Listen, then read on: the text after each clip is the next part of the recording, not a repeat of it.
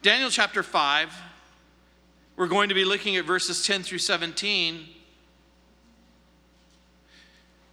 I'm entitling the message this morning, A Message from God. I know that you come to church not to hear a message from me, that you're hoping that perhaps God is speaking to you and you're wondering what he might be saying. And I'm hoping that the Holy Spirit will reveal exactly that to you. Daniel chapter 5, beginning in verse 10, we read, "The queen, because of the words of the king and his lords, came to the banquet hall. The queen spoke, saying, 'O king, live forever. Do not let your thoughts trouble you, nor let your countenance change. There's a man in your kingdom in whom is the Spirit of the holy God.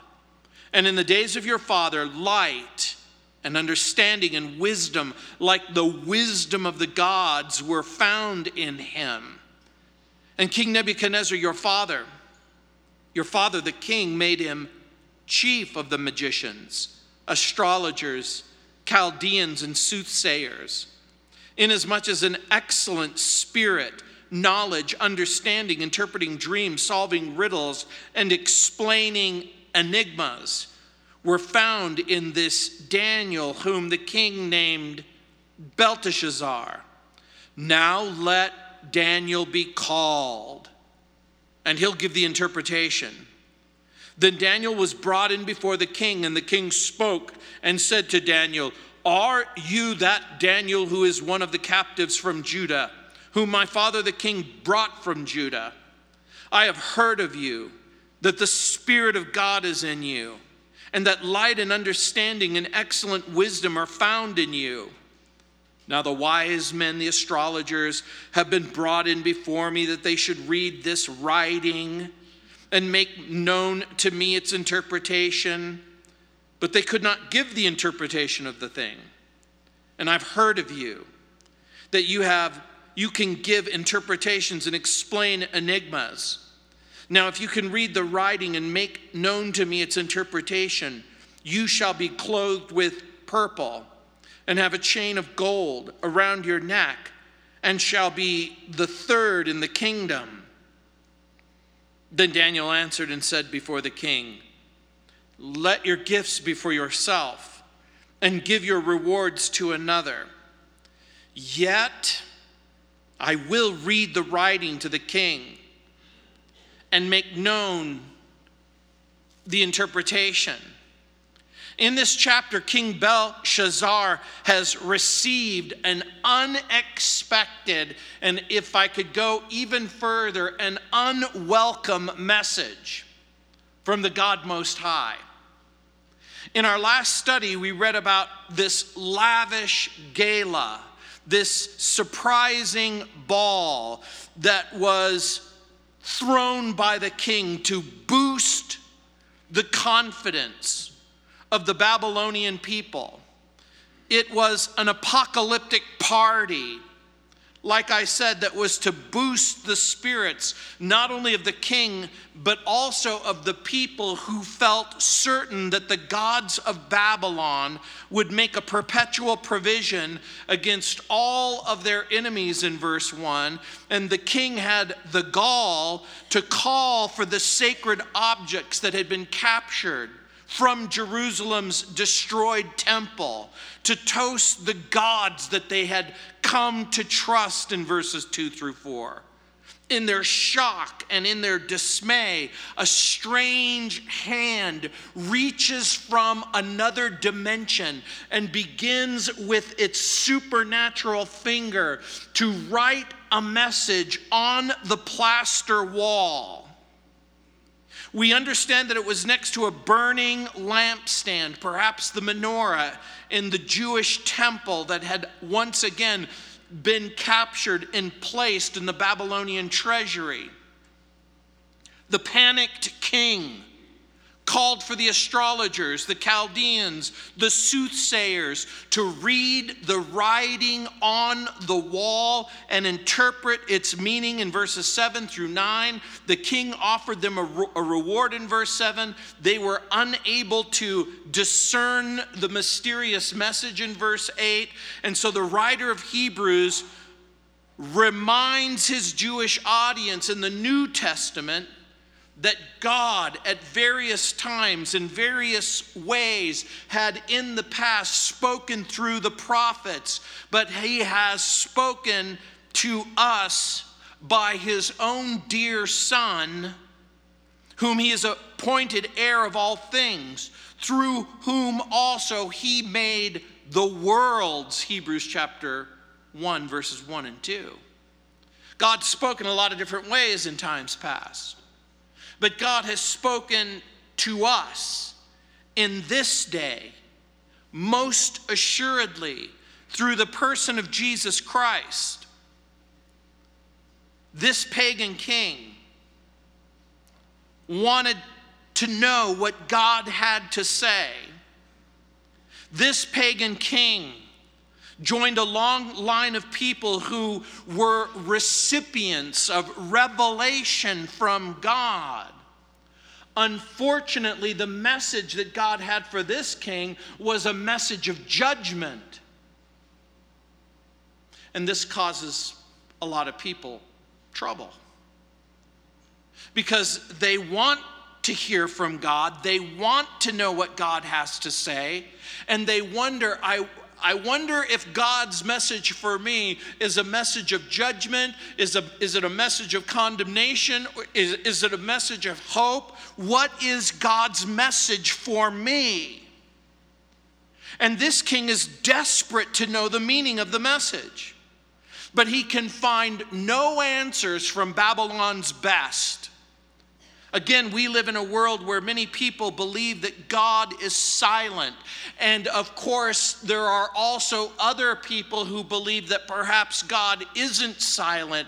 But if God has something to say, then it's not good news. It's bad news. But nothing could be further from the truth. Yes, God has bad news for sin.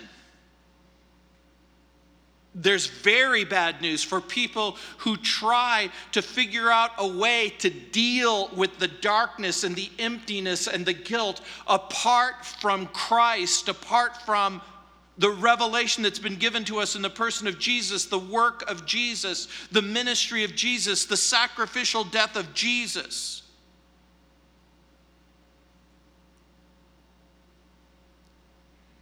This might seem bizarre to you, that God would reach from another dimension and write on a Babylonian wall and write down a message for a king. But I'm going to suggest to you that God has spoken in times past, and he has given us the preserved revelation in the form of your Bible. How does God speak today?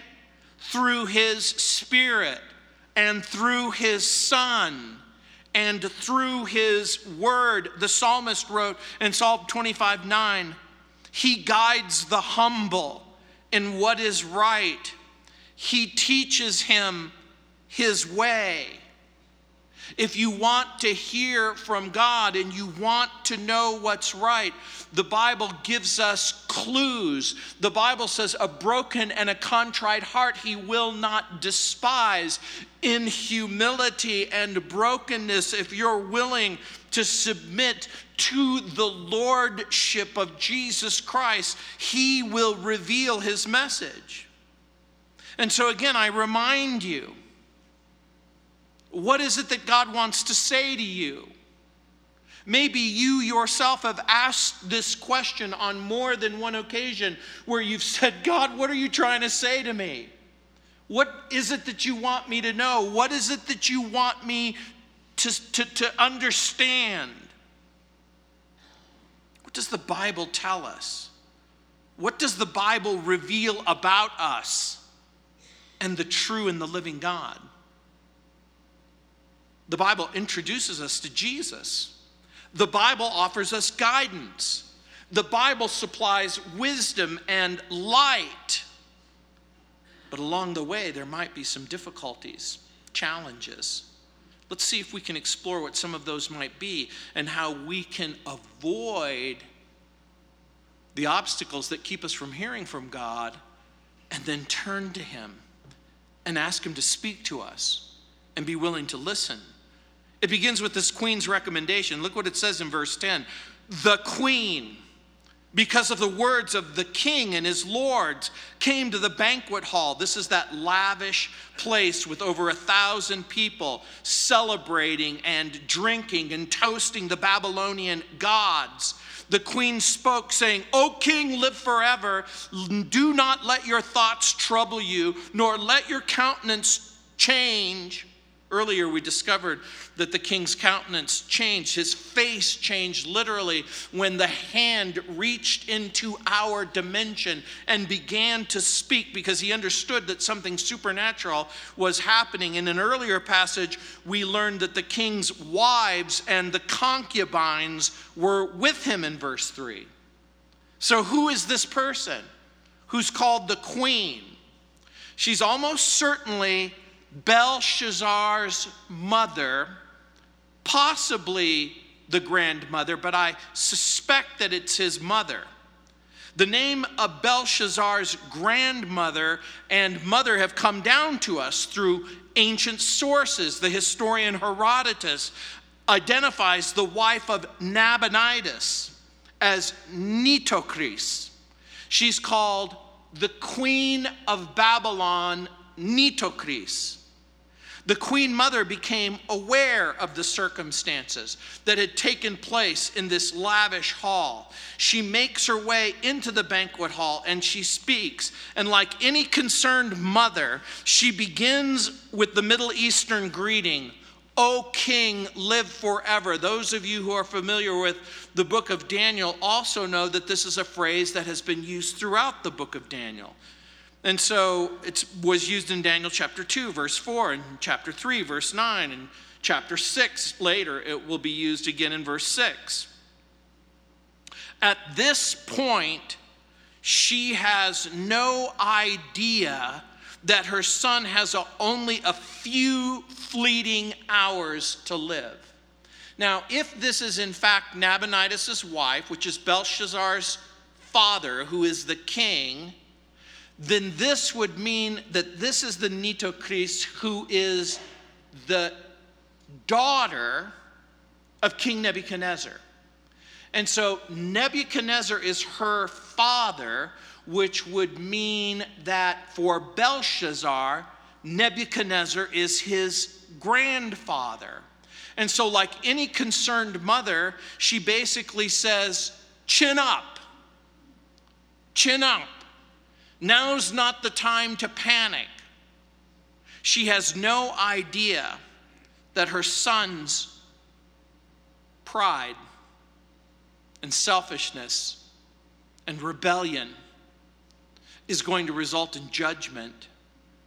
But she gives him hope in this sense. In verse 11, there's a man in your kingdom in whom is the Spirit of the Holy God, and in the days of your father, light and understanding and wisdom like the wisdom of the gods were found in him. And King Nebuchadnezzar, your father the king, made him chief of the magicians, astrologers, Chaldeans, and soothsayers. In that culture, the expression, both in the Aramaic language, the language that is being used, is a word that is the same. In other words, it's a word that properly we would understand to be ancestor.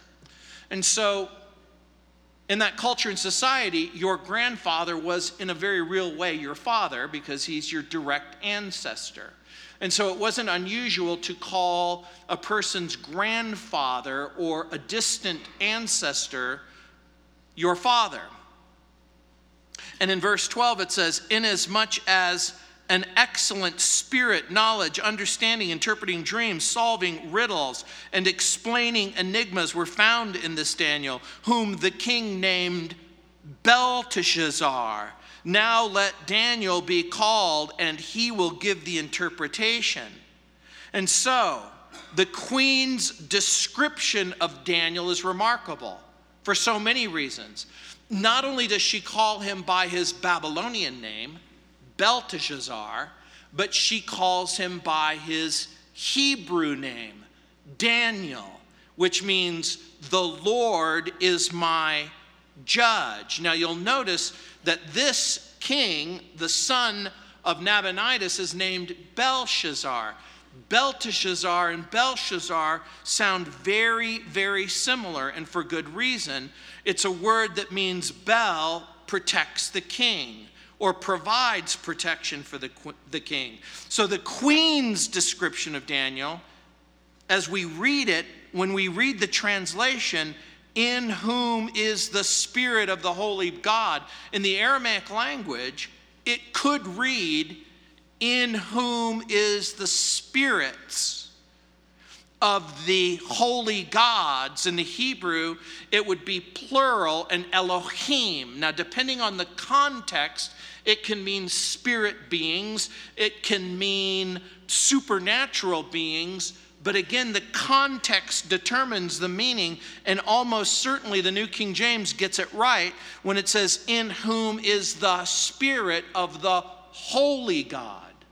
In other words, he has supernatural abilities not based on contact with the supernatural gods of the Babylonian Empire, but rather with the God of the Bible. And so, if it means in the sense of the gods of Babylon, it means that he has access of communication through spirit beings or supernatural beings. But again, our translation makes much more sense in its context, because Daniel has repeatedly said in this book that he has no special powers, that whatever special powers he has, they come from God. And so it says, and in the days of your father, that is, in the days of Nebuchadnezzar, who died 562 BC. Now, these events, for those of you who remember the last time we were gathered, took place October 12th, 539 BC.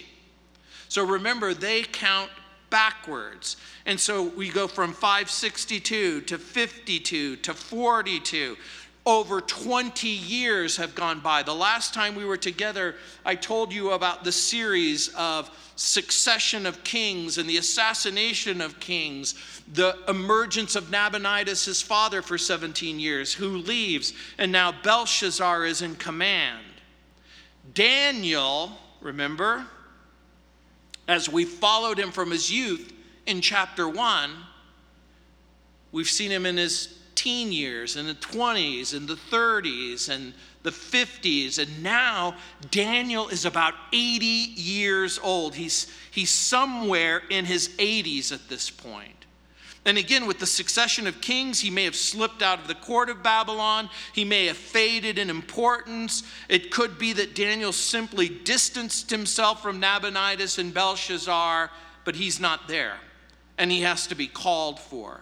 At the end of Nebuchadnezzar's life, Daniel, I believe, convinced Nebuchadnezzar of the supremacy, the authority, the reality of the one true God. Now, this becomes important for people who are watching or listening or reading their Bible, because again, think about all of the people that you know, or maybe even you. You may have grown up in a world where you'd heard about the Bible, you'd heard about the God of the Bible. You may or may not have been convinced that the God of the Bible was the true and the living God. For Daniel, the present administration of Belshazzar exalted and praised the pagan gods. And so the queen mother indicates to the king that if an answer is going to be found, if you are going to want to access the truth about the message that God is giving you, then you need to go to a source who can adequately and accurately and appropriately tell you what's going on. And Daniel is that person. And so why is Daniel the right man for the job? Remember, he's a man of humility. He's a man of integrity. He's a man of humility and integrity who's filled with the Spirit and wisdom. Paul told Titus in Titus chapter 2, verse 7, show yourself in all respects a model of good works, and in your teaching show integrity. So the queen is basically saying, if anyone has a reputation of knowing God and doing the right thing, it's Daniel. But this reminded me again of reputation in general and reputation specifically. And it reminds me that we're supposed to live in such a way. Let me put it differently. You should live in such a way that I can tell the truth about you at your funeral.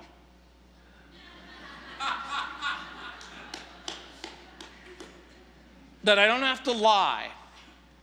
I don't have to exaggerate. I don't have to pacify or placate. Live your life in such a way that I can tell the truth about you. And you know, it's my deep, deep desire to live in such a way that you can tell the truth about me. Oswald Chambers wrote, quote, my worth to God in public is what I am in private. My worth to God in public is what I am in private. Your worth to God is going to be reflected in what you do when no one else is around you and when no one else is watching you. So what is Daniel's reputation? He's filled with the Spirit of the Holy God, full of light and understanding and wisdom, and not just any wisdom. It's the supernatural wisdom that seems to come from some other world. And what does that mean? This is the kind of wisdom that doesn't normally seem to be available to mere mortals. So what is Daniel able to do? He is able to interpret the strange dreams that we saw at the beginning of the book of Daniel. He has access to what no one else has access to. And so how important is it to have a good reputation? Daniel's reputation brought him before kings and brought him great honor in his lifetime. Many of you know that Franklin's dad was Billy Graham. Will Graham, his grandson, there's a movie that's just been released called Unbroken Redemption. It's the story of Louis Zamperini. And in this story, it's the story of a 1936 Olympic Italian athlete who sails across the ocean and he competes in the Olympic Games. He comes back, he joins the army, he is shot down over the Pacific. He is taken into a Japanese prison camp where he is tortured and abused in the most exquisite manner, if you want to use that term. It reminds me again of people who have been taken in battle. And Louis Zamperini, of course, comes back after the war, and he's wounded and he's hurt. But somehow he's convinced to attend a 1949 Billy Graham crusade. It just so happens that in this movie, Will Graham, Billy Graham's grandson, plays his grandfather. He plays his grandfather and he learns that message word for word. It's really interesting. Literally 3 people that I'm aware of tried out for the role. And when Will Graham tried out for the role and he said, God's looking for you. He wants to throw out a lifeline to you. And the guy, he looks and sounds just like a young Billy Graham. When I was at the Cove doing a conference with Will Graham, I think I've told you this story. A little old lady came up to him and said, you look just like Billy Graham. And Will goes, my grandfather's 97 years old. Are you saying I look like I'm 97 years old? And she goes, you look like a young Billy Graham. And he goes, because I have these great big ears and this great big nose. And she goes, well, yeah.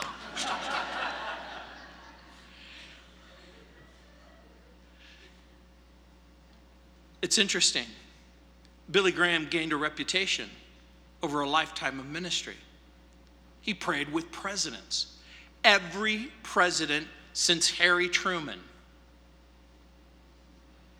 We come to a place in our life where God wants to use us. Daniel reminds me of Proverbs 22:29.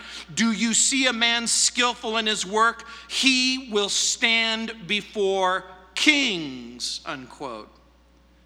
And you know what? We can lose our good reputation in one selfish moment. It doesn't take long to undo a lifetime of ministry. We Christians can sing songs. We can speak soul-stirring sermons. We can visit the sick. We can give money to the poor. We can fund worthy causes. But we can lose all credibility in a single selfish act of indulgence. Daniel in captivity, he is going to hold on to his integrity. He's going to hold on to holiness. He's going to hold on to righteousness. He's going to hold on to his relationship with the Lord. And so he's wise and selfless. This is the Daniel who's going to care for his captors and tell them the truth. Someone once said to me, don't sing the song if you can't live the song. Don't preach the word if you can't live the word. Daniel is honorable and holy and harmless and blameless. What's your reputation? The only way I could possibly find out is to ask your wife or your husband or your children or your friends. In the 4th chapter of Deuteronomy, God calls Israel to obey God's word. He warns them about adding or subtracting from the word of God. In Deuteronomy chapter 4, verse 2, the Lord admonishes them and says, therefore be careful to observe them. That is the statutes, the laws.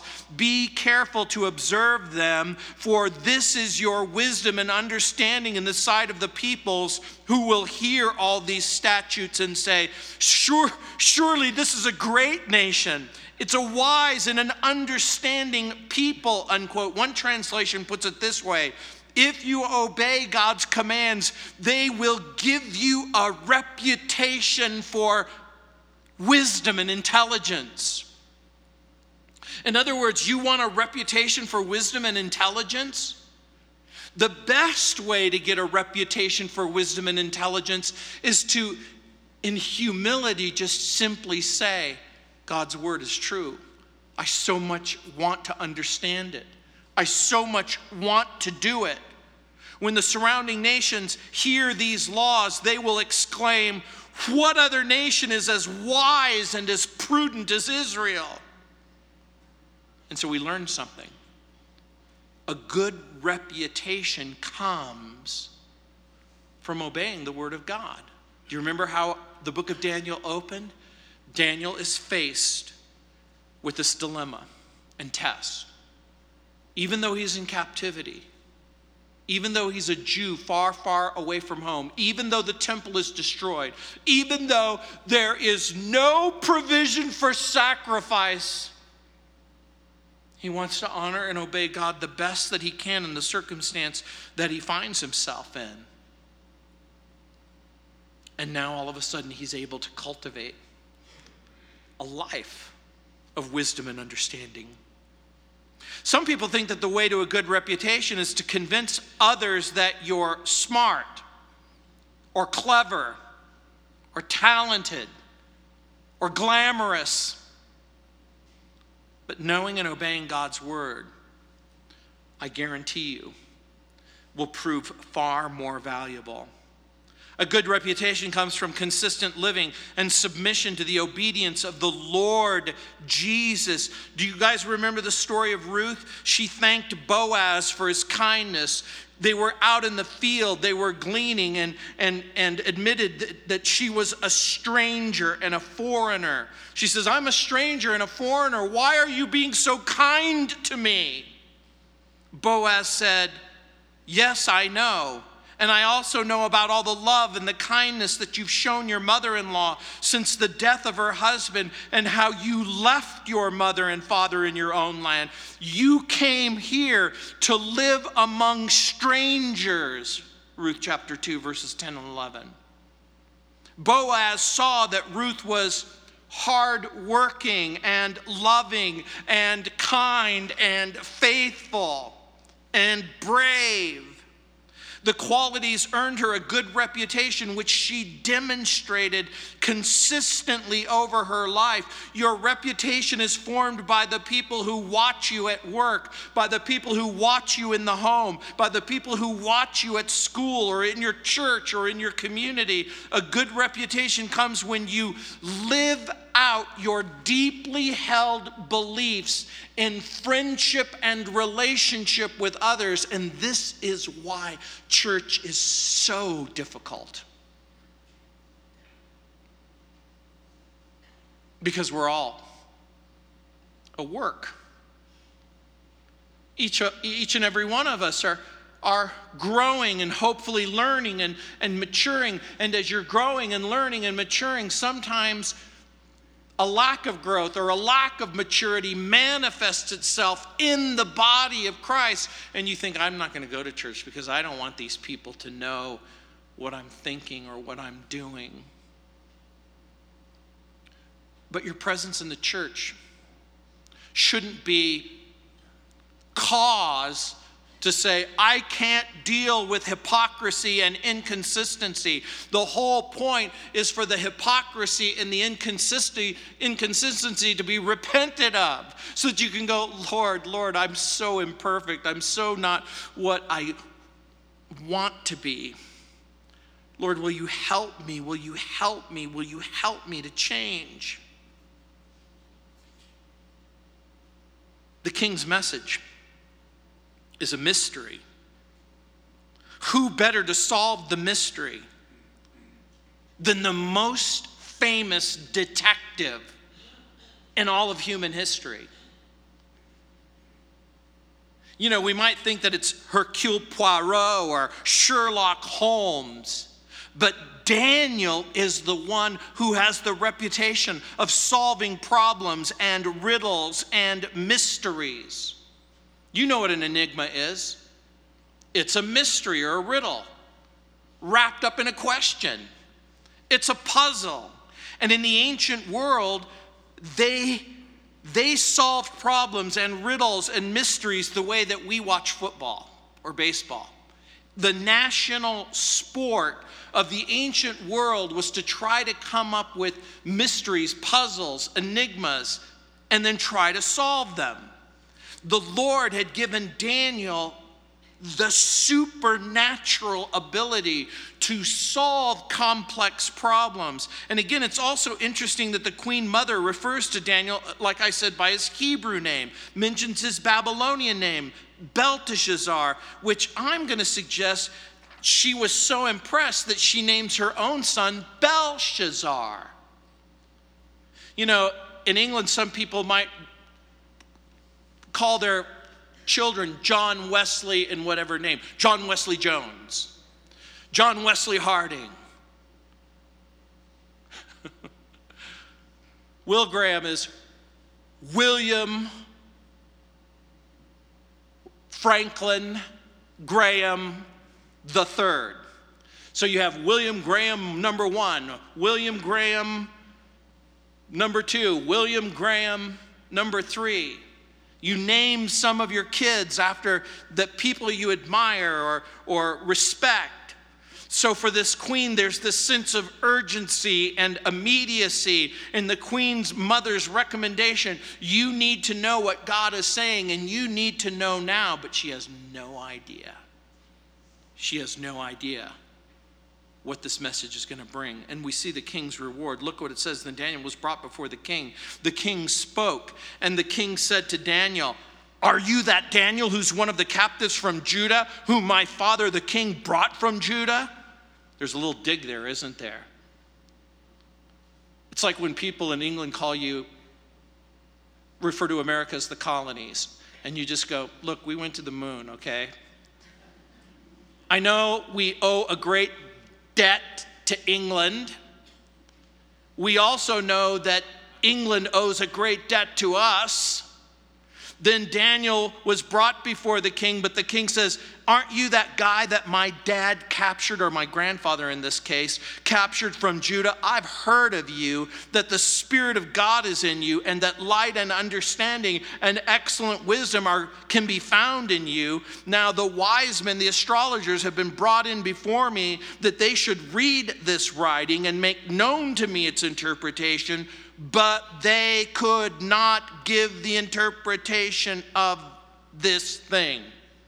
Again, why does the king say, "Are you that Daniel whom my father captured?" Again, I think it's a declaration of sovereignty and superiority, that maybe Daniel knows what Daniel knows, but this king again wants to remind Daniel who exactly that he is. He acknowledges that Daniel has a reputation of being filled with God's Spirit, light, understanding, and wisdom.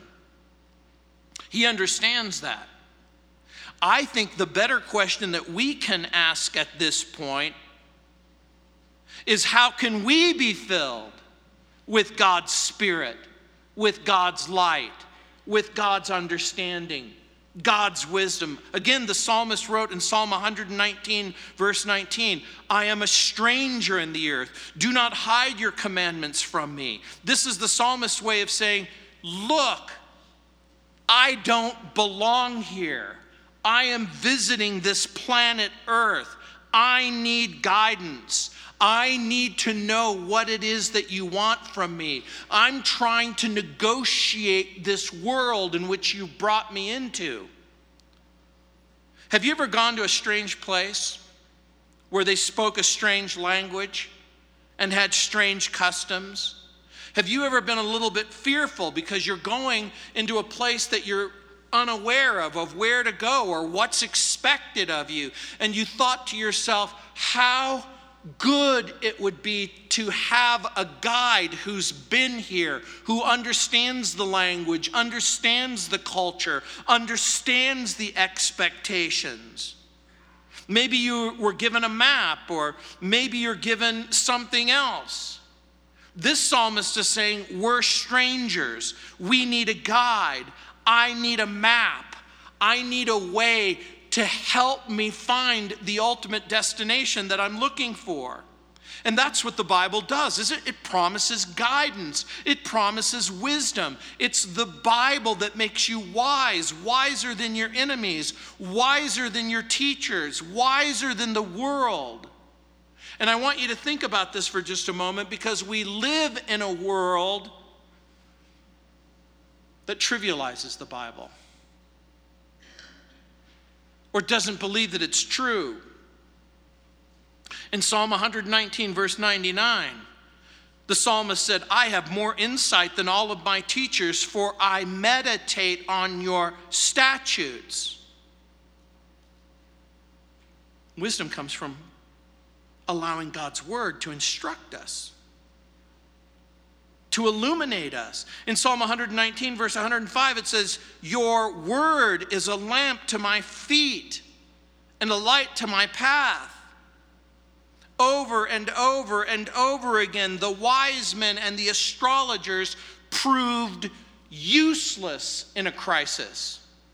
What is it that they claim? Remember what this king is saying. The wise men, the astrologers, have been brought in before me. These are the people who claim to have supernatural insight, the wisdom of this world. They should be able to address those issues that plague us, that create harm for us or profound difficulty for us. They claimed power and access to Babylon's gods and goddesses. They basically said, we have the answers to life questions. Why not call the psychics and astrologers and the wise of this world? Tell me again what you are. You're a Babylonian life coach. Yes. I can tell you how to negotiate and steer through this world. And that's exactly what happens to your children and your grandchildren. You send them to school and you send them to colleges and universities. I'm not suggesting even for a moment that people aren't going to be exposed to things that are false, that are wicked, that are wrong. But you have to equip your kids to deal with that which is false and wicked and wrong. What he is basically saying is what his grandfather said so long ago. I had a supernatural dream, and I want you to tell me what it is. And remember, all of them were worthless guides, worthless in their instruction, worthless in their support. They consistently failed to understand who the true God is and what the true God wanted and the true direction that God required. The king says in verse 16, "And I've heard of you, that you can give interpretation and explain enigmas," which are riddles. "Now, if you can read the writing and make it known to me and its interpretation, you shall be clothed with purple. You're going to have a chain of gold around your neck. You're going to be the third in the kingdom." Why the third in the kingdom? Because remember, his father Nabonidus is numero uno. He's numero dos. And so the only thing that he can offer is the third position. Over and over again, Daniel consistently maintained, I have no special gift. I have no special ability. It's God. It's the true God. It's the true God who gives me the ability to decipher mysteries. Daniel chapter 1, verse 17. God gave them, that is Daniel and his friends, learning and skill in literature, in wisdom. Daniel had understanding in visions and dreams, unquote. What gives you the ability to give people hope? It's the presence of Jesus inside of your heart. When I'm talking about hope, I often say there are two kinds of people in the world. There are those who have hope and those who need hope. And do you realize that the least schooled Christian who has the presence of God and God's Spirit inside of their heart should be able to give more hope than the most skilled unbeliever? Because remember, it's God's Word and God's Spirit and the gospel of grace that provides hope.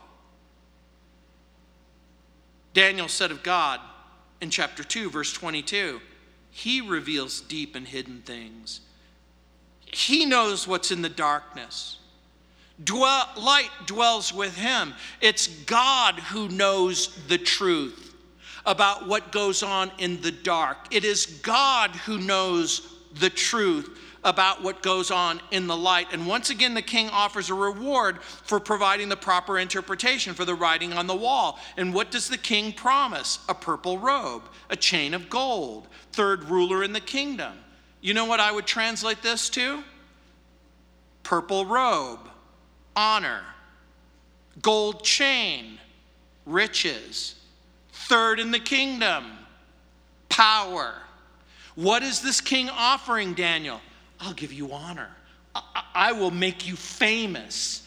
I will make you famous. He's already famous, but he goes, I'll make you even more famous. I'll make you famous. We'll post you on YouTube. You'll get 100 million hits. Everyone will know who you are. I will give you riches and power. Well, all I want is a 30% coupon at Kohl's. I'm good. A Mr. T starter set. An all-access pass to the movers and shakers of Babylonian society. Jeremiah warned, and Daniel was an expert on the book of Jeremiah. Jeremiah warned, he said in Jeremiah chapter 9, verse 23, let not the rich man glory in his riches. Be careful. Humility is your greatest guard against greed. Humility is the greatest guard. Gold is real money, but it's not a real God. The Bible gives repeated warnings. Riches are unreliable. Riches are uncertain. Riches are unsatisfying. Riches are unproductive. Riches are unprofitable. Proverbs 11:28, he that trusts in riches shall fall. We trust the Lord. Riches make themselves wings and fly away. That's Matthew chapter 23, verse 22. Who knew that you could attach wings to your checkbook or that credit card, and all of a sudden things just disappear right from under you? The car breaks, the pipes break, the hurricane comes, and what you thought was your safety net is now gone. When something is corrupted, it can't produce that which is beneficial.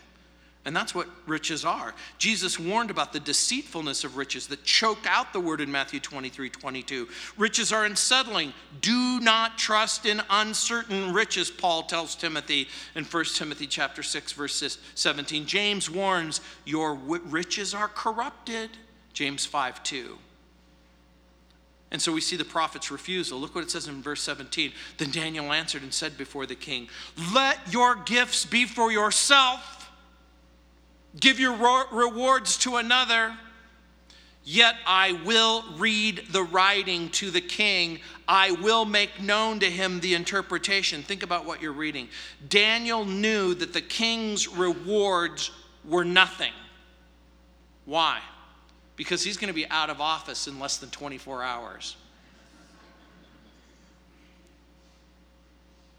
But there's something else. They're nothing compared to the blessings and the benefits of faithfully following the Lord. Hey, if you do this, I'll give you this. What you're offering me isn't worth it. I'll give you this in exchange for what? Your reputation. This is why I've tried so desperately to tell you the truth and remind you of the gospel. You know what I'm hoping? I'm hoping that I have a reputation for saying, no matter what he's teaching, he's going to teach you the Bible. No matter where you're at in the Bible, he's going to find a way to the cross, and then he's going to remind you that there's a God who loves you and a Jesus who died for you. Do you know that you're a sinner? Yes. Do you want forgiveness? Yes. Do you believe that Jesus died on the cross and rose from the dead? Yes. Then what would keep you from trusting him? Why wouldn't you trust him? Abram was offered a reward for defeating the enemies of the king of Sodom. Abraham said to the king of Sodom in Genesis chapter 14, verses 22 and 23, I've lifted my hand to the Lord God Most High, El Elyon. Remember? This is the God who's spoken of in Daniel. This is the God who's revealed himself to Nebuchadnezzar. This is the God whose hand has penetrated into this universe and written on the wall. Abram said, I have lifted my hand to the Lord God Most High, possessor of heaven and earth, that I will not take a thread or a sandal strap or anything that is yours, lest you should say, I made Abram rich. Be careful. It's not always wise to receive gifts from unworthy leaders for services rendered to them. So what does this prophet's refusal tell us? I want you to think about that. What does the refusal of Daniel say to me and say to you? It's got to say that he's not motivated by greed. He's not motivated by greed. You know, you go to church and all they want is your money. Keep your money. Hey, when do we pass the plate? I didn't notice. It never went by. You know what? We have a text to give. We have agape boxes. You give because you want to, not because you have to. When have I ever said to you, unless you give, we're going to have to close the doors and we're going to have to call it a day? God will provide, or he won't. He will or he won't. Daniel's not motivated by greed. What's the king offering? I'll give you honor. I'll give you riches. I'll give you power. Daniel says, I'm way more interested in honoring God and doing what's right. Now, I want you to think about what's happening in the text. In order to honor God and do what's right, he knows that God has placed him in a very special place. God has placed this Daniel in Babylon's court to tell him the truth. And that's exactly what he's going to do. He's going to tell him the truth. Jesus said, for assuredly I say to you, heaven and earth will pass away, but not one jot or one tittle will by no means pass until all the law is fulfilled in Matthew chapter 5, verse 17. The text that reads on the plaster wall, mene, tekel, upharsin, is going to be translated. He is going to reveal the message of God to this king. And what is the message? That Babylon is about to come under the authority of a brand new king. This is exactly what he told his grandfather. God has warned you about what's going to happen. Do you think Daniel sounds a little disrespectful to the king? I'm going to suggest to you that it's not disrespectful at all. When Daniel says, look, whatever you're willing to give me, you can keep it. But nevertheless, I'm going to tell you the truth. Imagine if someone said to you, I'll give you money if you'll just simply tell me what I want to hear. And I say, keep your money, because I have a responsibility to tell you the truth. Paul reminded Timothy to study God's word so that he would be thoroughly equipped for every good work. Sometimes being true to your beliefs and convictions sounds disrespectful.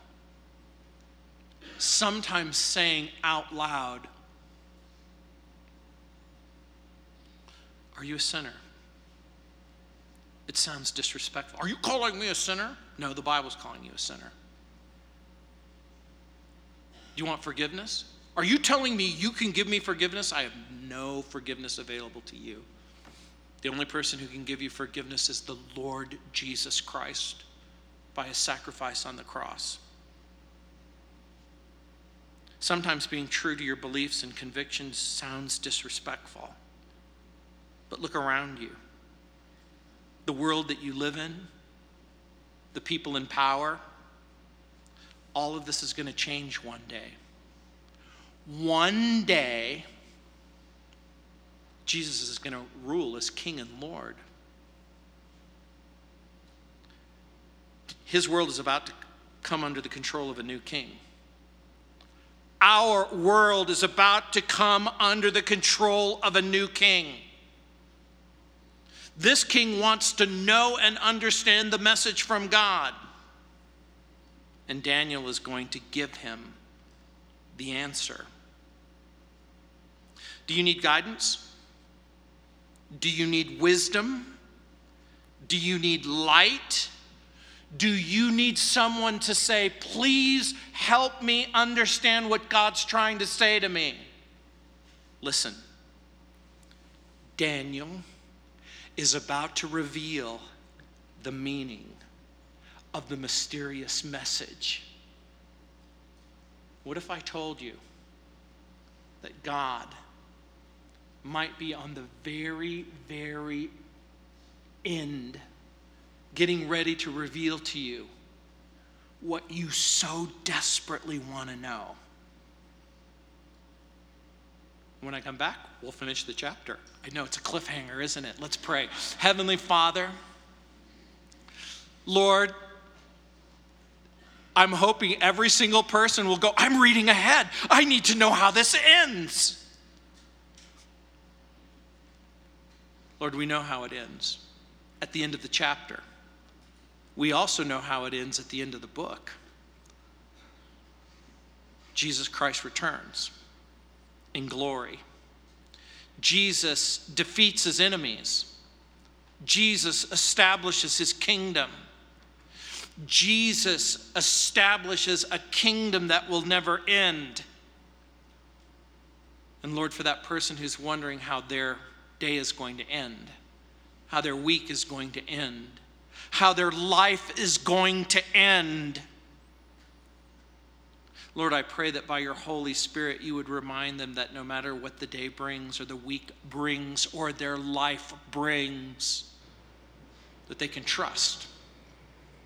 They can trust you. That they can trust themselves to the future that God has for us in Christ.